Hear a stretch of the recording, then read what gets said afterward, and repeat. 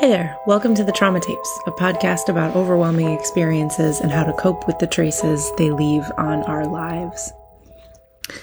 As we gather our first letters and put the first official episode together, I thought we could come together and lay a foundation for the podcast and its topic. What are we doing here? First of all, who am I? I am Dr. MC McDonald. I'm a professor, a writer, and a life coach who has devoted my career to the study of trauma. It's my goal in life to shift the way that we define, understand, and treat traumatic experience. I work across disciplines, so that means I bring psychology into conversation with philosophy and neuroscience in order to interrogate the way that we talk about trauma. Practically, that means I am almost always ranting about something.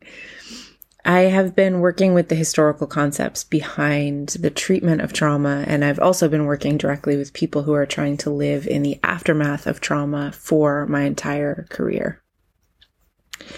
So why this podcast? So stories about trauma help us understand what it is and how to fix it. From a clinical perspective, we define trauma in part based on the way that people report their traumatic experiences. And this means that the definitions of what is traumatic and how to treat trauma are constantly being updated and revised, just like any other category or definition in mental health. If we think about the history of the study of trauma, our definitions of trauma tend to swing really kind of widely between two extremes. One that's far too restrictive and one that's far too inclusive. When we're being too restrictive, we tend to limit the definition of trauma to 2 or 3 very specific kinds of events that we label as traumatic from the outside. So surviving a plane crash or going to war might be things that we just sort of widely assume are traumatic. This kind of definition is problematic because it means that people who are going through other kinds of events and showing up with the same symptoms do not get diagnosed or treated correctly because we don't recognize their experience as traumatic since it doesn't fit within those 2 or 3 very specific kinds of events that we've labeled. On the other side of things, we also then tend to kind of alienate people who go through events that we have labeled as traumatic, but don't have lasting trauma symptoms. So if you go through combat and we've labeled combat as traumatic and you don't have trauma, what does that mean about you? So that kind of cuts in both directions. When we're being too inclusive, we start to stretch the word trauma to meaninglessness. So we end up arguing, going in the other direction, that everything is traumatic for everyone all the time.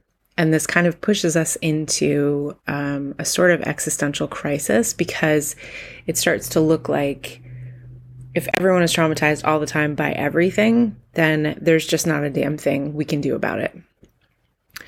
So we need better, more nuanced definitions of trauma that fit what people are living through now.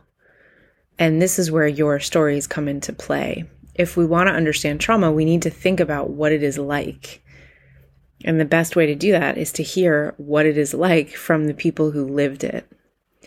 I hear stories all the time about traumatic experience that don't or wouldn't necessarily fall into the category of what we might think trauma is, but that were deeply traumatic for the people that lived through them, who then have to kind of peel back all these layers of understanding to get at their own experience. So we need to document these stories. We need to tell them and hear them and resonate with them because this helps us get a much more nuanced understanding of trauma. And that understanding can then help us treat people who are struggling with it. We also sometimes see ourselves in other people's stories. We can come to recognize and understand our own experience when we hear someone else talk about something similar, and then we say, oh, wait a minute, I've been there too. Now I can see how and why that affected me so much. It helps us normalize. I want to be clear about one thing. This is not a podcast about labeling which kinds of things are traumatic and which kinds of things are not. So don't be worried about that if you're thinking about writing in. This is a podcast about how to understand and cope with the overwhelming experiences that we go through and how to cope with the traces that those experiences leave on our personalities, our attachment styles, and our lives. Since we've been about the business of labeling some things as legitimately traumatic and other things as not legitimately traumatic, we have, I think, sort of unintentionally invited shame to the party. So when we're dealing with trauma, we don't just have to deal with trauma, we also have to deal with the shame that comes with it. We are ashamed that we were overwhelmed by an experience that others around us may have not had an issue with. We are ashamed that, society is telling us to just get over it and we can't seem to. We're ashamed that sometimes 10 or 20 years later, we keep finding traces and symptoms in our lives that get in the way. But here's something that I've learned, and this is a scientific fact. This is not a matter of opinion. Traumatic experience is a biological event as much as it is a mind event. Trauma shapes our nervous system and our experience of the world. This has two really important implications. The first is if we want to heal trauma, we have to work with the mind and the body. It can't be one or the other. And the second is it means that the trauma response, and by that, I just mean the thing that happens in your mind and body when you get overwhelmed. The trauma response is born of strength and the will to survive, not weakness or disorder, as we so often talk about it. The mechanisms that define and respond to overwhelm are mechanisms that have evolved over time to keep us alive. So being ashamed about having trauma is like being ashamed for being hungry. It's just a thing your body does as it tries to stay alive. None of that is to say, of course, that we should just rejoice in our traumas and live happily with the symptoms that these experiences leave us with. It's just simply to say that if we want to heal, we first have to put down our shame. And one really great way to do that is to understand what trauma actually is in the brain and in the body. And this is where I come in. I'll be working with your stories to help you normalize the symptoms that you're dealing with, whether that's panic attacks, flashbacks, or just an inability to argue efficiently with your partner or your coworker. I can help you understand where those symptoms are coming from and how to face them so that you can get just a little bit more space and freedom to deal with them.